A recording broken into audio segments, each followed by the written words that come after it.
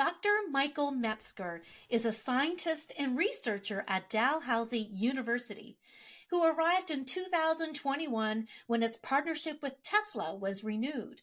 Metzger joined Jeff Dahn, a lithium-ion pioneer, to help create a cutting-edge technology incubator. Metzger comes from the corporate world and now enjoys contributing to academia and teaching the next generation of battery innovators. I'm thrilled to welcome my next guest, Michael Metzger.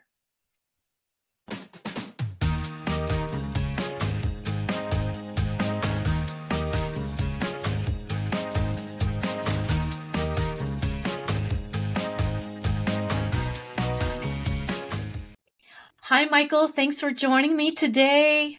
Hi, Maria. Thanks for having me. It's a pleasure.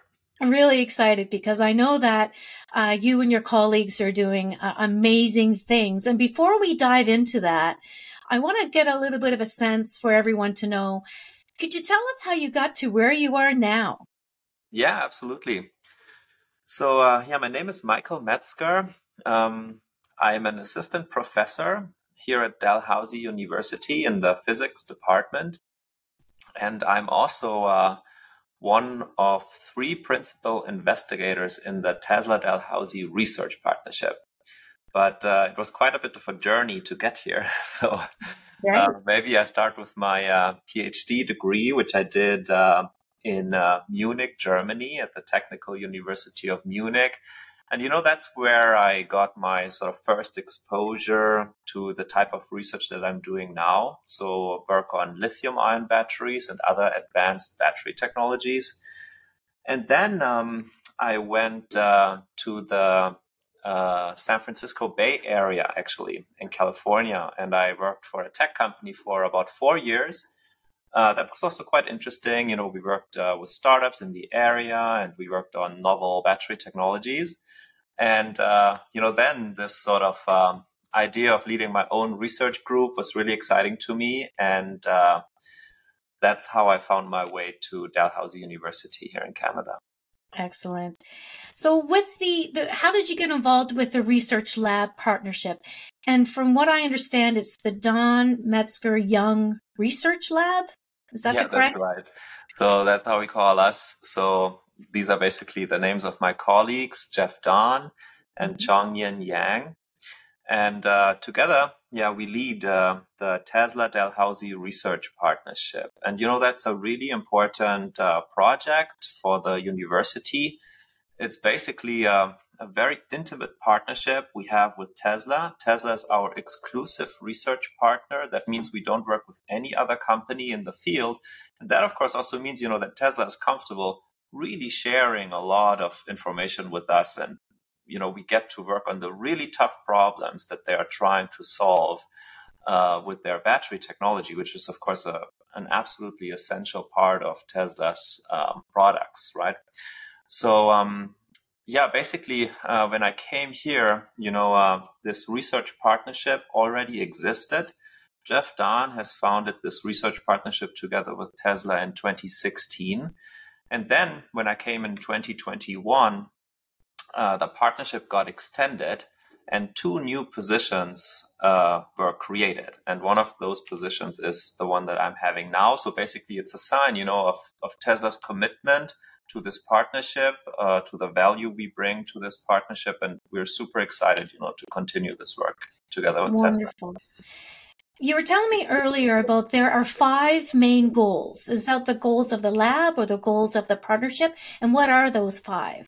Yeah, these goals, I would say they are pretty much the goals of almost everybody that's working in this field. So, we are trying to make a contribution, but that's not to say that there are not other amazing research labs around the world that are trying to solve, similar problems that we do. But I would say we have our own sort of spin to the type of battery research we do. So you're right. We sort of thought about how do we structure sort of the work that we do with Tesla. And we sort of carved out these 5 big goals that we want to achieve. And they are basically, cost. So, we need to reduce the cost of battery technology because batteries are still the most expensive component in an electric vehicle today. We want to increase the energy density of modern batteries, because that means, if you have more energy density, so more energy you can store per volume or per mass of battery, that means you can have a longer driving range, for example, right, which would be great. Then we very heavily focus on the lifetime of lithium-ion batteries. We believe, there is no reason why they can't last many decades, like 20, 30, 40 years, right?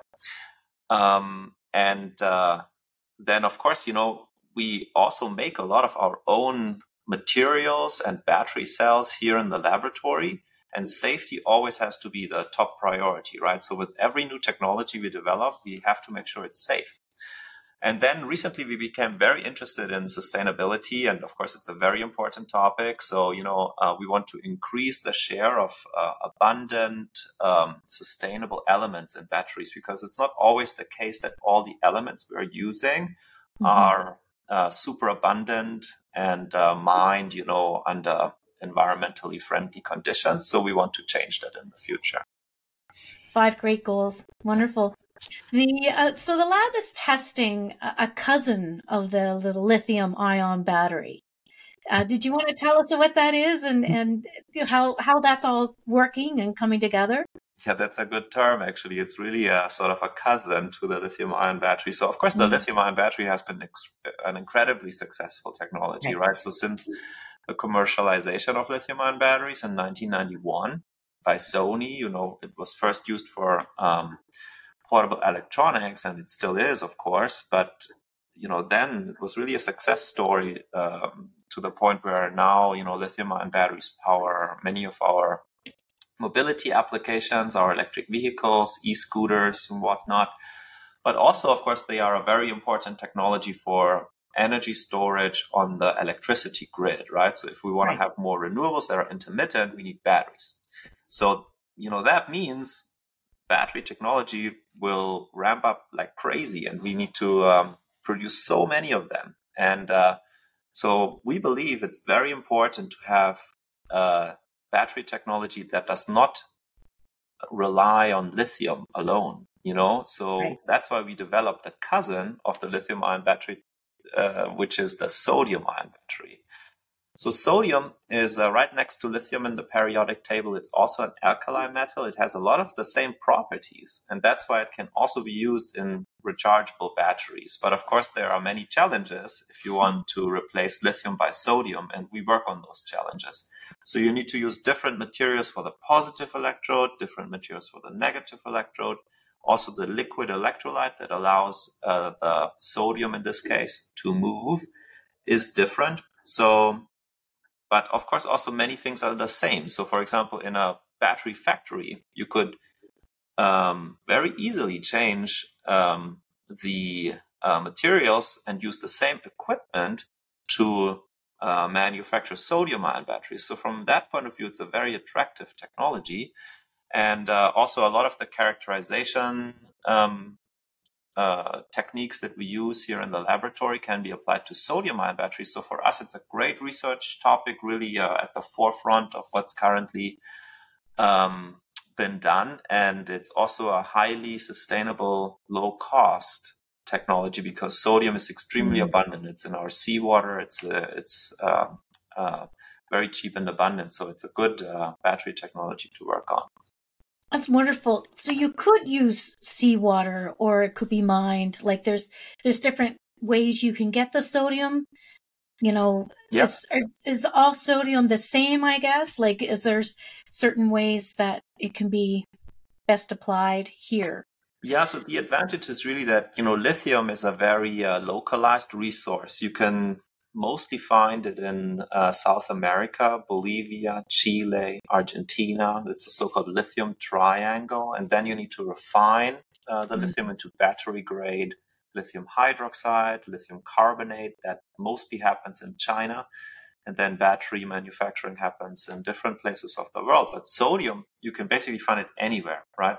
And you can very easily refine it too into battery-grade sodium carbonate, sodium hydroxide.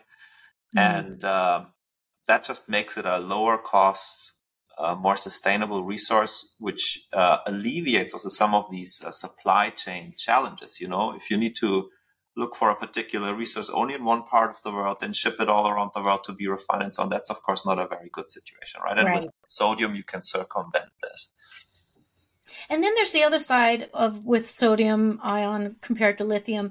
You were telling me earlier that the size is different. Like you have to pack more into the battery. It's a big battery right now. It needs to be a little bit more compact. Yeah. That's what you're working on? Yeah, basically the keyword here is energy density again. Right. So, the sodium ion batteries have generally a lower energy density than lithium ion batteries, which means if you have a limited amount of volume, for example, in an electric vehicle, it's more the volume than the weight, which constrains the battery. So in that limited volume, you want to pack as much energy as you can. So if you do that with high energy density lithium ion batteries, you can have a longer driving range. But, in fact, I'm just coming back from a research conference in China. And over there, sodium ion batteries are really on the rise. And, for urban mobility, for example, in e-scooters or for shorter range electric vehicles for a mega city environment, sort of, where people don't drive that far, sodium ion batteries can be a really attractive technology. And we are also working on improving the energy density. So that comes at least sort of into the maybe 80-90% range of what the energy density of lithium ion battery is. You alluded to this briefly earlier. Tell us a little bit more about your relationship, what that's like with Tesla. Yeah, it's a pretty intense relationship. Tesla, they are moving fast. So they are super creative and driven, by their mission to accelerate the transition to sustainable energy. And we very much, agree with them on that mission and want to make a contribution to that. So it's a pretty intense partnership. We get a lot of tough questions from them, and we have a very close exchange with their scientists and engineers. So typically we have a conference call every 2 weeks where we present the research results that we generate here in our laboratory, and we get immediate feedback from Tesla. There is a lot of discussion back and forth. We sort of realign based on where we can have the highest impact.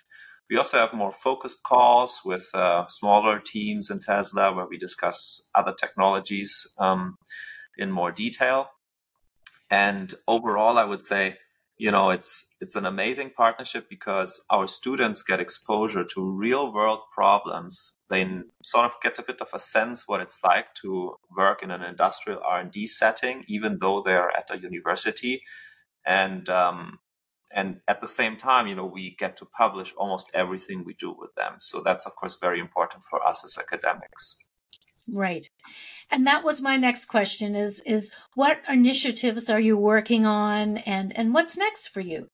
Yeah, we have a few things in the pipeline that we're pretty excited about. And I have to say, this is mostly sort of initiatives that I'm bringing forward with my colleague Chongyan Yang, who's the Tesla Canada chair. And, as a team, we created a concept paper for a master's program that we want to launch here at the university, and it's sort of moving, through the different stages, and it's looking very good that we can launch this program, which will be a specific training program for the workforce that we need to develop here in Canada if we want to, have more battery production facilities. And you may have heard that, there are big investments made in Ontario, Quebec, by companies like Volta Explore or Northvolt, and all these factories will need a lot of trained workers, and our mission at the university is to train folks, right, to train people. So with this master's program, we will be able to